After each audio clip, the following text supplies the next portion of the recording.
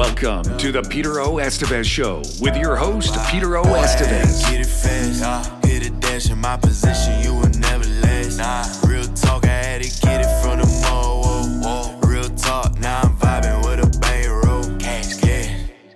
For over 25 years, entrepreneur, speaker, and CEO Peter O. Estevez has built businesses all over the world, and today he shares his experiences, failures, and successes along the side of some of the most sought-after thought leaders to help you pave your way to success.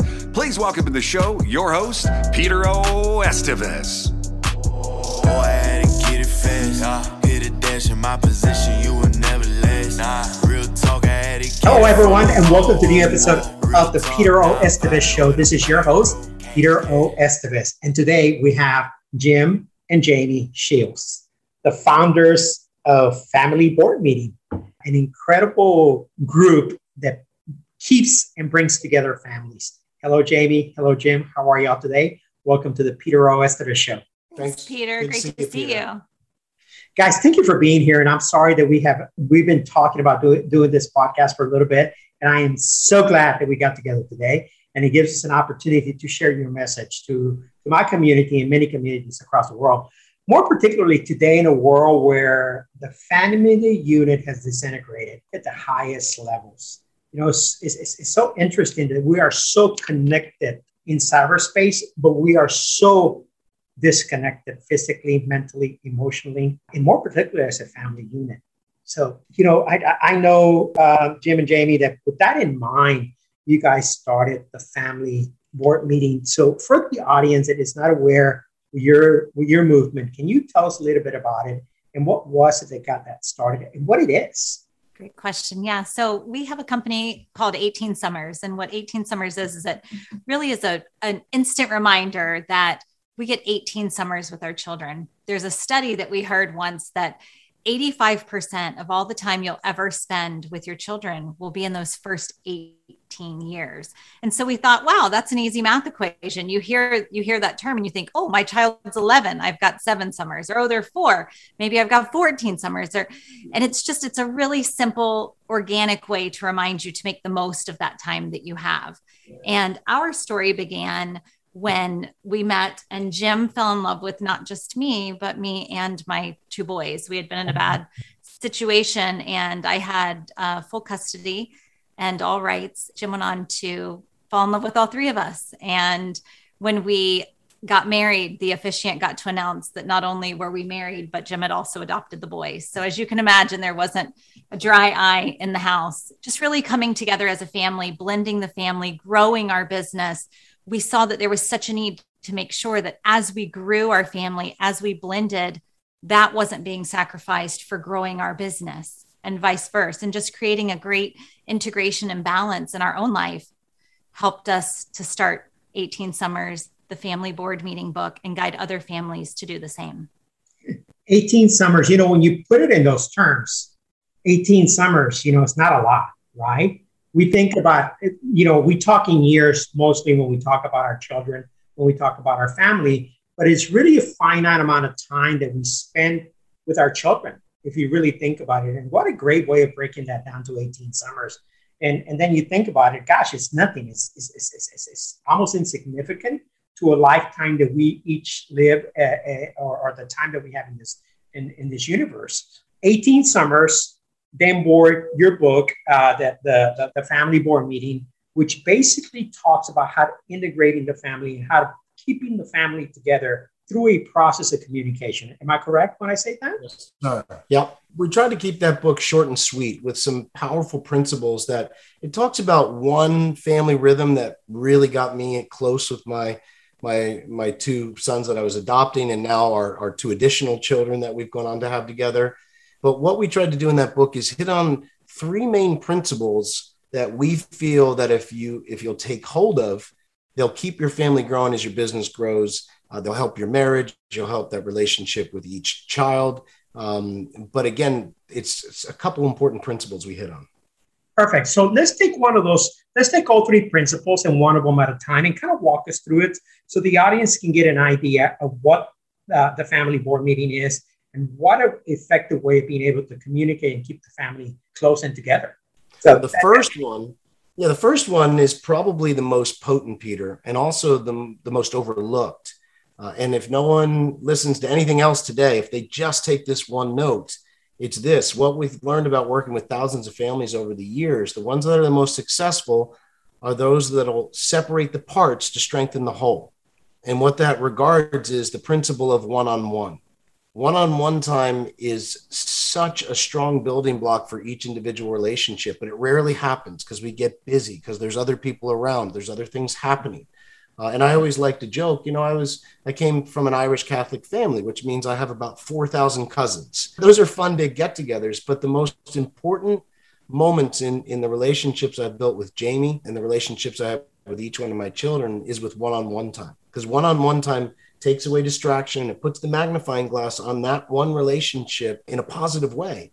And especially for the busy entrepreneur, the business owner who might be out of the house more, it's staggering, Peter, to see how rare, if ever, they've spent one-on-one time with their spouse or their children, because they're just running around too much and they don't schedule it to happen. So one-on-one time is one of the things we've seen save marriages, bring kids closer, stop that separation of the teen years. And if people put it into practice, they see results. I want to spend a little bit more on what one-on-one time means to you and means in the principles of the family board meeting. But I also want to expand a little bit more on what you just said. You come from a Catholic family, you have over 4,000 cousins. I come from a Mexican family. I have 12 siblings, That's right. 15 of us, including mom and dad, and a slew of cousins and aunts and uncles and a whole big family. But the reality is that although we spend a lot of time together, we spend very little quality time alone. Yes, sir. Okay. Yes. It's especially in the older generation where my father was a great provider from the perspective of, he worked hard to make sure that he, as he used to say it, put a roof over our head and provide food on the table. Those were his last famous 2 words. But there was never a true connection between Dad and I. I mean, I cannot tell you that I remember a memorable moment where he even say, "I love you," or there was a connection that many of my friends talk about. I don't remember those moments. Now, keep in mind, I'm not bashing Dad. Dad only gave me what he was able to give because that's what he received, right? And that's usually what we do. I have a son, he's 21 years old, and based on what my parents gave me, I made sure that I did the opposite of what they did, right? So I'm able to cultivate a healthy relationship with my son. I understand that my father lived in a state of survival, okay? He was constantly working to provide for the family, and probably didn't have the emotional intelligence to understand that it was much more important to have an emotional connection to his children than to provide food on the table and a roof over our head. So how is it that we are able to balance today that one-on-one time when we live in a world where we get 50,000 sound bites per day, where people are rushing to the next deal, to the next business opportunity? When we live in a very fast-paced world, what are some of the simple tools that we can give the audience so they can understand how they can begin that process? So what we recommend, as we were talking about our book, the first principle of our book is that one-on-one time. And what we suggest, as Jim had said, there are 3 principles, but really we want to focus one day a quarter, the same way that you just got back from a board meeting in Mexico City, you mentioned. Right. And so you take that time, you step away from your usual routine, you go and you meet with your most important people, and you really go deep and learn what's been going on, where are we headed, how are we doing? You have some camaraderie, right? And so that's what a board meeting looks like for us busy professionals. So we want to cultivate that same culture, that same feeling with our children. And so we always say that which we schedule gets accomplished. And so you put these one-on-one days with your children, these family board meetings, once a quarter, you get one-on-one with each of your children. And so we say, start with this one day, once a quarter, put on your calendar and just really take the time to go deep with your child. So that's our one rhythm. We've got a bunch of them, but that's really a great place to start. And Peter, once you start in one place, you start to find other areas in which you can do it more. So you think, oh, well, that was fun. Oh, well, my spouse is out of town next Tuesday. Let's do an impromptu one. And that'll make 2 this quarter, but at least, like, oh, wow, that'll be nice to be together again. Or maybe you sneak out for a date night, just the 2 of you. But the more you do it, the more you recognize opportunities to take that time. Jamie, when you put it that way, when you said once a quarter, that really doesn't sound like a lot, right? Once a quarter to spend time with your child. I mean, it sounds like almost asinine, right? But the reality is that once a quarter is better than none, right? Yes. And it's intentional. And that's what we, really want to harness, is just being really intentional when you do make that time. Yeah, I can guarantee you that if I had once a quarter with my dad, when it was him and I, not, whether he was pushing me to do something I didn't want to do, but rather that we were spending quality time rather than complaining or nagging, or even family reunion time. If I would have more memorable memories of he and I together. And the reality is that I don't have any, as I said earlier. Your suggestion is that you start there once a quarter, and that will catapult into other opportunities where what happens during that process? And I know this sounds very elementary, right? But what happens? It doesn't have to be hard. Yeah, but what happens to those parents that are completely disconnected with their children? I have to experience that. I go to a restaurant. I'm a big people watcher, okay? And I can see where they can be a couple or a family. The kids are on their phone, on their tablet, whatever it is, whatever electronic instrument is. No one is talking at the table. They're taking bites in between posting or likes or swiping, okay? So how do you initiate a conversation when you have been so disconnected? Well, it's funny you say that, Peter, because principle number 2 is something that is absolutely a tie into principle number 1. And you just hit the nail on the head. So we've all heard through our health studies of intermittent fasting, right? Intermittent fasting, it helps weight maintenance, muscle re-strengthening, organ revitalization. It's good for your health. And what intermittent fasting is, you're not giving up eating, right? You're just saying, I'm only going to eat between this time and this time. That's what I'm going to do. I don't want to give up eating, but I'm going to eat at disciplined times. So about 5 years ago, we created something called intermittent tech fasting. Intermittent tech fasting. So we're not asking you to give up technology and move to a survival ranch in Montana, but we're saying there has to be times for complete and total unavailability on both sides, whether it's you and your spouse, you or your child, to really focus on what's right in front of you.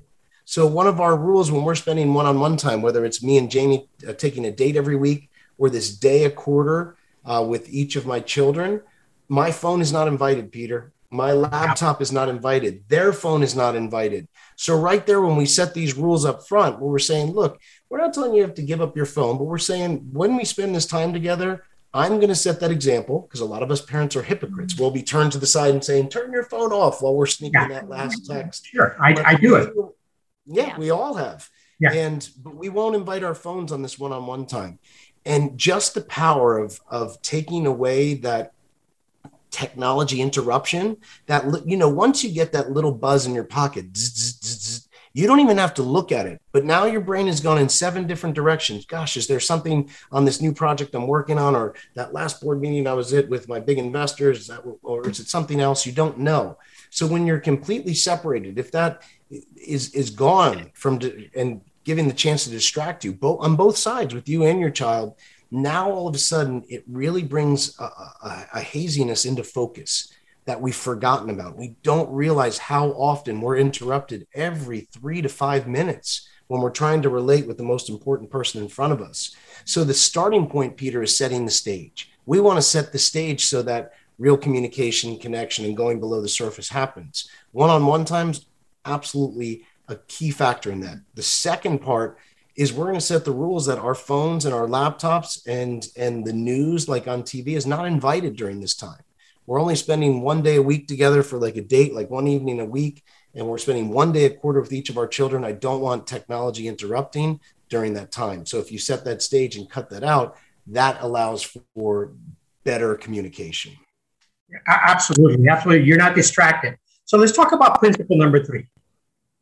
So principle number 3 to the day is that it's a fun activity with focused reflection. So first we set the stage. It's us one-on-one. Your phone's not invited, But the really great part is that the child gets to design the day. And so that's where you have the buy-in. You know, a lot of people ask us, oh, my kid's not going to want to go hang out with me all day because what if I choose something that's not fun? Well, the thing is, when you propose it to your child and you say, hey, I want to spend a day with you, and you get to pick the day. What do you want to go do? So it's everything from climbing a lighthouse, swimming with dolphins, going to the library story time, getting ice cream, whatever it may be. But the child gets to design the day. So there's all buy-in and they're excited. And most of the time you get to do things that you would have never chosen to do. And you get out of your comfort zone. You're laughing again. You're playing. Maybe you're doing laser tag, running all over the place like a crazy person, but they really get to see you in their world.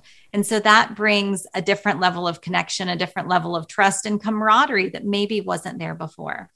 And we usually say within this principle, making a little bit of time to have a meal together. You know how important it is to break bread. And oftentimes natural discussion, or what we call focused reflection, will come up. Wow, what was your favorite part of the day? I was laughing my butt off when we X, Y, and Z, or I realized I had no idea you were so funny, or I had no idea you were so great at racing golf carts or whatever it may be, go-karts. So it's just a great opportunity to really connect in a different way after you have that great fun playtime together that your child plans. Wow. Let's go into some case studies. Okay. Sure. Would it be okay if you can talk to me about a couple of cases where you saw, one of the things that touched me about the family boardroom, Jim, and I told you this before we got started with the podcast, was that, I come from the recovery space. I've been in sobriety for 22 years, and I could completely relay where that mustard seed was planted on me.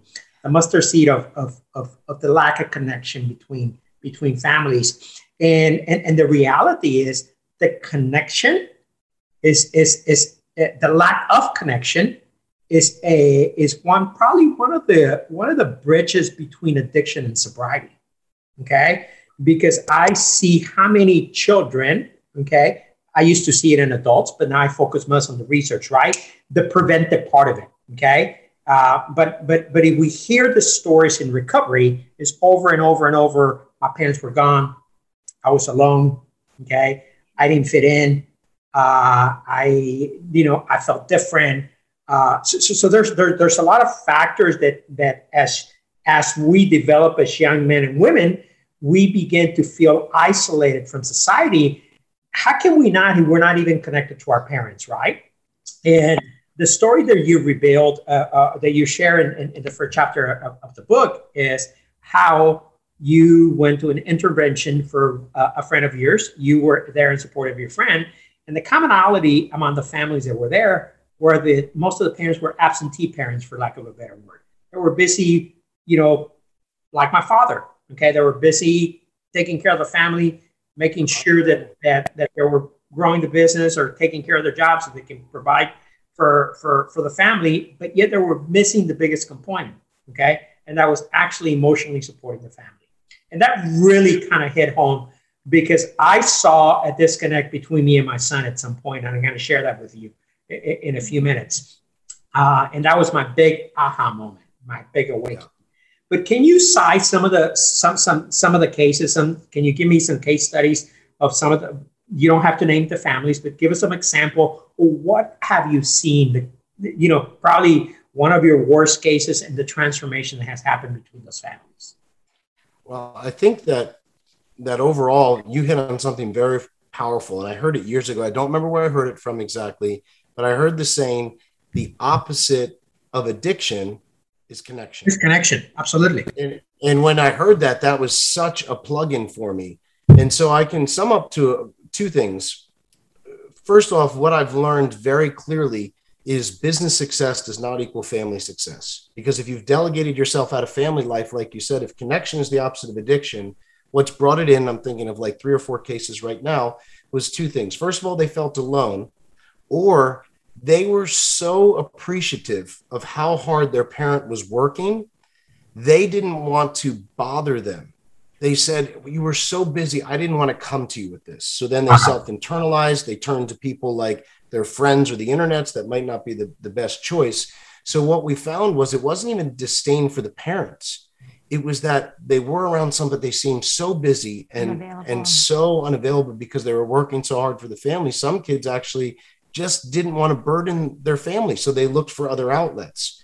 So there's a common theme of parents that they wear this badge of honor. We're so busy providing and giving you something we didn't have, but they've also put up this image that we can't be approached because we are at our capacity with what we're able to take on. And that includes maybe some of your emotional needs. And once we started to break through that, holy cow, it wasn't more of a higher business level they wanted. It was just them. They wanted the camaraderie. They wanted to be able to communicate vulnerably. As hard as that might sound for some teens, they do want to do it. I remember one case study of a gentleman I knew who we worked with. He had a very successful marketing company, and it went bankrupt. And he had 2 twin daughters in their late teens. And he had really neglected time with them, wanting to build this business. And all of a sudden he's getting a divorce. And he started to go on these one-on-one days with them. And in that year, he learned a very simple message separately, both twins, but not sharing the conversations. And they both said to him, basically, Dad, don't you understand? It's not the big business we ever want to do. It's you. Mm-hmm. And that's almost like, it was almost a relief for him because his big business is gone at this point. But he's able to say, okay, I'm going to give you me right now because I can't give you the big business. I can't give you the perks that go around it. But you know what happened? He was able to rekindle a relationship with them. And through doing that, I think he got some grounding to be able to build his next business because now he had more emotional strength, more grounding, more meaning and purpose. So that's a case that really sticks out for me. Incredible. Let's talk about the tell signs, right? Let's think about the tell signs what are the warning signs that parents can look at when the child is beginning to disconnect? And also, I think it's as important because I unlike all traditional families or what used to be traditional families, I think that a family should be a family, right? It should be a team. And the children should have the same amount of authority to a certain level, right? When it comes to communication, they should have the same amount of authority as a parent, right? In other words, my son should feel free enough to be able to come to me at any given time and talk to me about whatever, okay? And if I create that space, if I create that environment, then I can feel free to talk about my son about whatever, even if my business is going sour, okay? So especially going sour, yeah. Right. So let's talk about some of the signs that parents can see when their children are beginning to drift away, because I think the reality is everybody starts in a family unit with a good intention, right? And nobody says, I'm gonna make sure my children are screwed up, okay? I'm gonna make sure my father or my husband, strays away from the family. So how do we look for the tell signs between the children, also for the children to see the tell signs of the parents, and how do we bring them back together? That's a great question. And one thing, when you mentioned, Peter, that, things seem to get offline or how come, to create this environment where you can express your hopes, your dreams, your vulnerabilities, your traumas, to be able to have this two-way communication.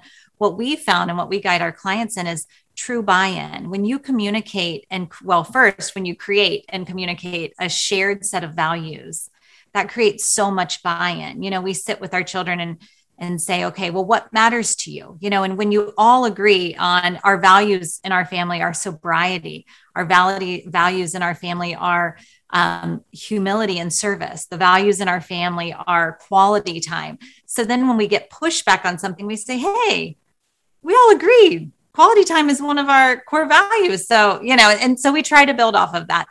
And then as time changes, or if a value changes, or if something falls offline, it gives us a point like that commonality to create, a common vocabulary to then communicate off of.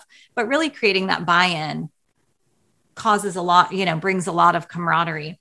I do think too, as you mentioned, communicating your failures is a huge part of parenting and being vulnerable. One thing that Jim's really great at is apologizing. And that's huge. So many adults, we think that we're invincible. We think that we can be, because we work so hard, we can come home, we can throw our trash around the house, our emotional trash or our work baggage or whatever it may be. and that whoever's in the house just has to take it. And it's not true, and we can say, gosh, I'm sorry, I had a rough day and I took it out on you. Or we can come home and say, hey, I might be a little grumpy tonight, or we're ordering out dinner, whatever it may be. I had a rough day. And sometimes that happens. And it really allows your children the space to know that they too can have a rough day. They can have an off day. They can fall off and come back and say, hey, I'm sorry, I was a jerk. And it really creates a great climate within the family to have that. I love that. And I want to share two stories they're related. It's about my son. In 2008, right at the beginning of the year, I lost my mother. In fact, I lost my mother July 5th of 2008. We were living during one of the worst recessions of our generation. Okay. Yep, real estate. And I was losing assets by the minute. Okay. Yep. My wife asked me for a divorce. My father passes away 6 months after mother passes away. And all of a sudden I find myself living with my 6.5-year-old, raising him as a single father. And my son went from being, and I'm sharing this story for the audience. I'm not sharing this story because my story is unique, but because my story is a story of many. It just, some of it has different characters, obviously, and the story has different endings. And thankfully, my story has had an incredible ending. But at that particular time, my son went from being a healthy 6.5-6-year-old, active, playing football, playing sports. Just, we had the on the surface, the typical American family with the white, perfect picket fence and, the Porsche and the SUV and every toy you can think of. And out of nowhere, everything crumbles. Okay. The family was not equipped to be able to transition to that type of adversity. Okay. So instead of unifying and talking and looking for a solution as a family unit, everybody started, every man for themselves. Okay. And I find myself, my son went from being a healthy little boy to gaining over 50 pounds in about a 6-7 month period of time, and becoming a recluse in his room, just playing games and eating pizza and whatever else I was willing to enable, because I had this guilt as a parent and everything that I had done wrong, right? And I can almost remember that I was at one of my 12-step meetings, and I looked at my phone towards the end of the meeting. I had like 13 missed calls from my son. And I stepped out of the meeting. I called him back. And the first thing he says when I answer, I said, "What's wrong, son?" He says, "I hate you. I hate my mom. I hate life, and I don't want to live anymore." Mm-hmm. And I kept him on the phone, and I drove to the house, kept talking to him, tried to keep him busy, make sure he wasn't harming himself or doing something wrong, right? So I got to the house. I kept talking to him, walked in the house, got in, and I said, "Let's go for a ride." We went for a long ride and we talked. And it was really, really, really the first time that two major openings, just light bulbs came on me. And one of them was that I was inflicting the same type of pain on my child that I had felt as a child. Okay. It was just different. Okay. It was different. It was in a different environment, different social economics, different dynamics, but pain is pain is pain is pain. Okay. Yeah. Neglect is neglect. Okay. Dysfunction is dysfunction is dysfunction is dysfunction. It doesn't matter how you sugarcoat it or how you dress it up. So I told my son, I said, "I cannot promise you that your mom and I are going to get back together. Okay. But I can promise you one thing for certain. I will be available for you as much as I can." And I literally took a step back from my company to make sure that my son was homeschooled, that I was available for his tutors, that I was available for his extracurricular activities, golf, football, whatever, make sure that he was supported in every area. And I even started changing my diet and my eating habits because I wanted to convey to him a message of a healthy lifestyle, period. Sure. And the reality is that I thought everything was okay because I was sober, because I was working a 12-step program, because I was going to church, because in my own crazy little mind, I was doing all the right things. Okay. But in spite of all of that, I was not listening to my son's cry. I was not listening to his pain. I was not doing anything about, kids don't eat and gain 50 pounds just because they're happy, right? There's a cry for attention. So slowly I reintegrated myself into his life, immersed myself into his life. I can tell you, I report very happy today that my son is 21 years old. He's a healthy 4.0 GPA at Oklahoma State University. He's tall, handsome, fit. He has an incredible career ahead. He's doing an internship. He's on the dean list. I can go on and talk to him and praise him forever and ever and ever. Amen. And I had a happy ending, but I was able to see the mistakes that I was making as a parent. I thank God that I had an opportunity to be able to see it clearly.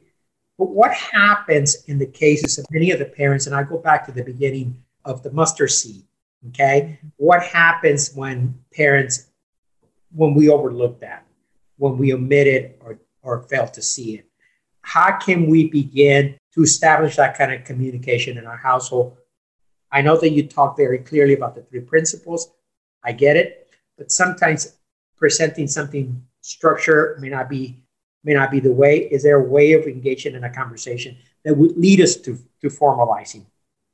Yeah, I think there is, and I think it's something to remember. And thank you for sharing that story, because it hammers home something that Jamie and I try to share every moment we can with every talk, workshop, retreat, whatever we're doing. And it's this finding, Peter: there is no perfect family. Yeah. I haven't found one. We've worked with thousands of families now, but the problem is we put this pressure on ourselves, especially for entrepreneur businessmen and women. We already have this drive to create and succeed, but that doesn't mean perfection. And there is no perfect family. Family life's never been about perfection. It's about bridging our imperfections, making the most of the time we have, supporting each other. And if we can look at it like that and take that silly P word out of it, that's a start. And then from there, it sounds like you said something to your son that a lot of people will never hear from their parents. They probably didn't hear it from their parents. And that is a sincere apology.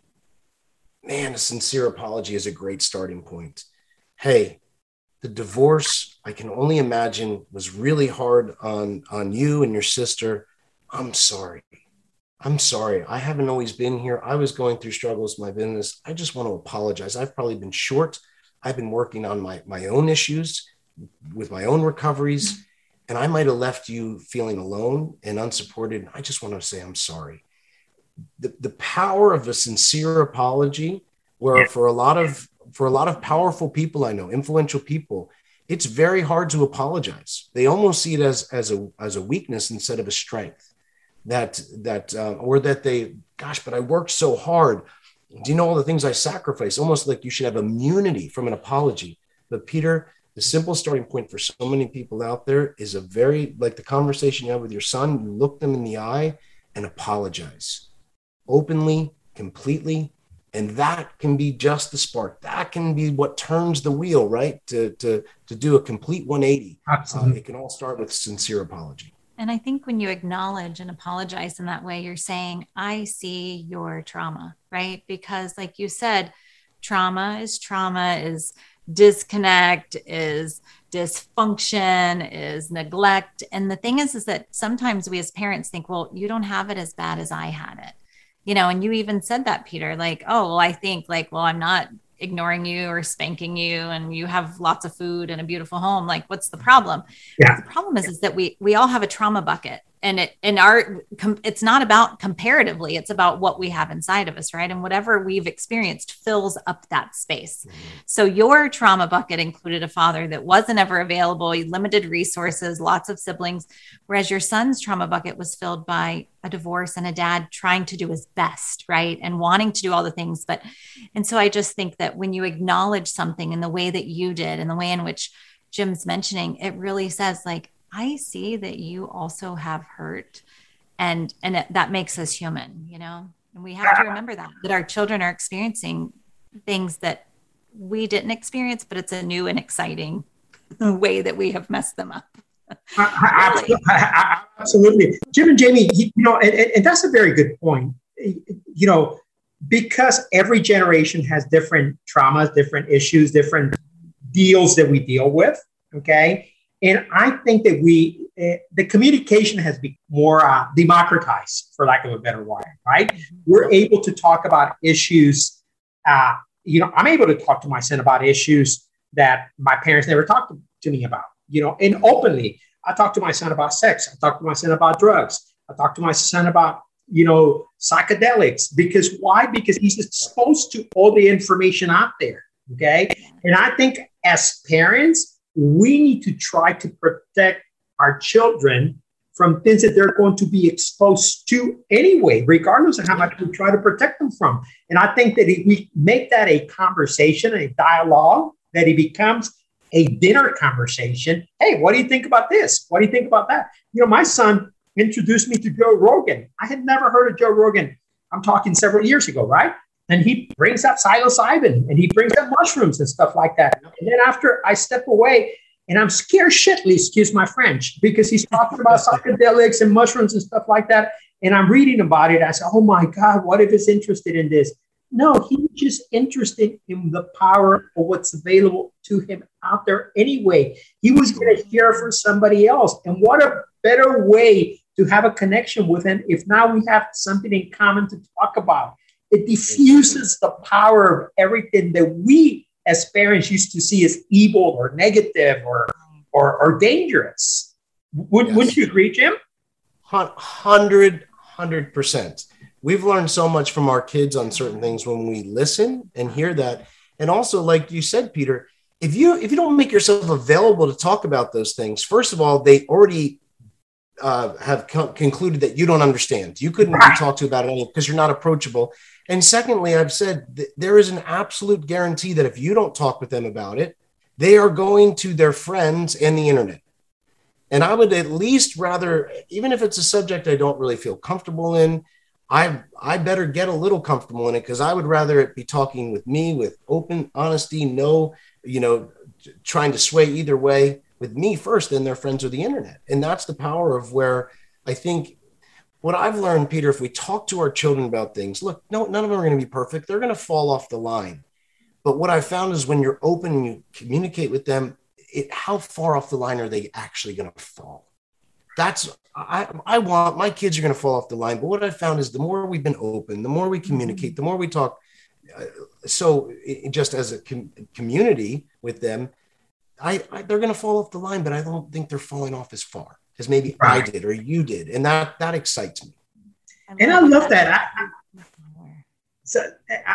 I'm sorry, I didn't hear that, Jamie. No, it's okay. I love the phrase that you use, saying we diffuse the power. Yeah. Like when you have that communication, psilocybin no longer held the power. It wasn't scary anymore. It wasn't an unknown. It didn't need to be hidden. It wasn't, you diffuse the power. I really like that. Thank you.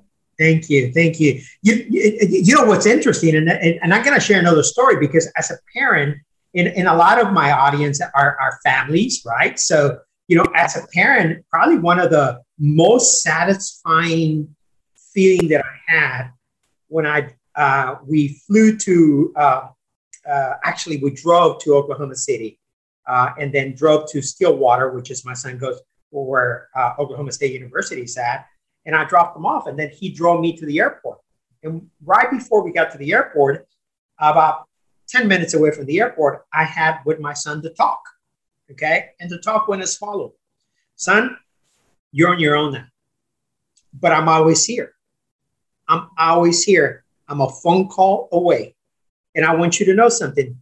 Once you enter that campus, you are going to be exposed and offered things that I never even heard of. I don't know what they look like, what they sound like, or what they do to you, from drugs to alcohol to all kinds of stuff, including sex. I cannot protect you. I cannot even ask you to not experiment on any of that stuff. But I can tell you one thing from certain. One, you have the addiction gene. Remember that. But two, and more importantly, is that if you ever get yourself in trouble, I will always be here for you. And there's always a solution. Okay. And the reason I share that story is because I used to hear the opposite from my dad. If you ever get yourself in trouble, you're on your own. Right. Yeah. Isn't that powerful? What a difference. Yeah. And the reality is that what parent really wants to see their children in trouble and let them be in trouble? And what child is not going to experiment? It doesn't matter how many warnings you give them. Sure. No, that's such a difference. Yeah, it's such a difference. And you're not saying you're going to enable him, but you're just saying, I'll be here and I love you. Got your back. Yeah. Sometimes that's all they need to hear, isn't it? Absolutely. So tell us a little bit about 18 Summers. Tell us about the company. Tell us about what it does beyond the family board meeting, and tell us what programs you have available today for our community to reach out for. Sure. So 18 Summers, we just try to create a community to support other families, just like we're doing right here, Peter. So we also have a podcast of our own where we speak to thought leaders with incredible stories. Again, much like yourself, we'd love to have you on sometime. I'm really enjoying these stories of your son. And, a lot of our listeners start listening when their children are a little younger, maybe earlier teens, but to hear how that progresses, how you go from having this aha moment with your son, who was barely more than a toddler at 6.5, 7, going through these big changes, and then on down the line to how you adjusted your course. And now you have this incredible young man that's well equipped through your parenting, and doing this together. So we do have a podcast that we speak on, just as you have. We have a community on Instagram and Facebook as well. We offer live workshops and retreats. COVID changed that a little bit, but we hope to bring those back soon. And we do have a program. In our show notes, I'll send you a link for your listeners to get that program from us. Actually, we'll create a discount code so it's just free for anybody that enters, and it kind of walks you through some of the things that we talked through today, but also setting boundaries and expectations, and making sure that when you're available, when you say you're available, some of the principles that we talked about today. So those are all ways that we, love to just give back to others, create community and support, because we're all on the same path together. Absolutely. It takes more than a village, doesn't it? It takes more than a village. The family boardroom is a second revision, right? The family boardroom meeting is a second revision. Is there a new one coming up? Is there anything else coming up, Jim? Nothing yet. We're looking at another book on alternative education right now that we're going to be writing probably within the next year. But the family board meetings are our number one go-to book right now. It's available on Amazon and Audible. So some people would rather listen to it, but it's a really good starting point for the principles that we're trying to teach. And again, if you have that interest in being not only successful in business, but successful at home, it's a great starting point. The second edition has lots of case studies, as you asked about, some of those telltale signs of warning signs, disconnect, how these families brought it back on, or how they implemented the board meeting strategy. And so that's what that second edition is really about, just bringing more of the principles to life in our listeners' lives. I love it. Jamie, Jim, thank you. Thank you. Thanks for joining us today for another episode of the Peter O. Estevez Show. Make sure to join Peter and his next guest on a brand new episode as we continue changing and impacting lives across the world. Be sure to share this episode with a friend, subscribe, or leave a review today. Boy, I had to get it fast. Hit a dash in my position, you would never last. Real talk, I had to get